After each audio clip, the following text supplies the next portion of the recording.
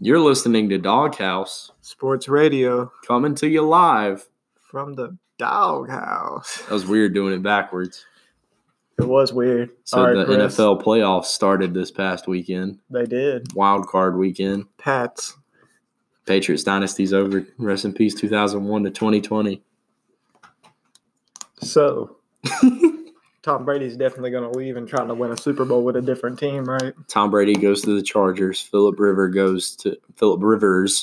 Is it River or Rivers? No, Why am I having a brain fart? I have a better ordeal, right?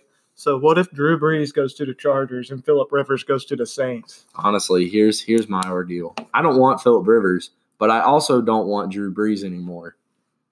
Man proved that he's not clutch. All right, well, I'm going to go ahead and tell this story. Okay. So, I'm going to get y'all in on this whole Patriot situation with Tom Brady, right? So, Bill Belichick, Tom Brady, and the owner, they're all just chilling, right? The owner and Tom Brady, they're dapping each other up. They're laughing and everything. Bill Belichick's kind of feeling left out, like he ain't getting no credit. You know what I mean? Yeah. So, he says, you know what?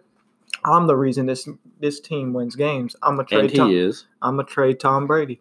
Owner goes, you can't do that. And he's like, okay, well, I'll trade our future in Jimmy Garoppolo for basically nothing.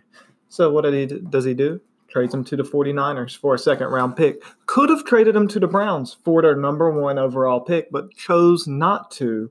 One, screw off the owner of the Patriots, and two, because the Browns fired him in the 90s. Dude, that whole situation, he was the Jets head coach for one day. Isn't that kind of wild? Bill Belichick. He went to one practice and said, nah, bro. I think Bill Belichick's the main reason. Bill Belichick's the greatest head coach of all time. We can stop the podcast here. All right, well, thank you for joining us on this short episode of Doghouse. I almost say the short episode of podcast every time. Podcast. The Saints suck. Goodbye.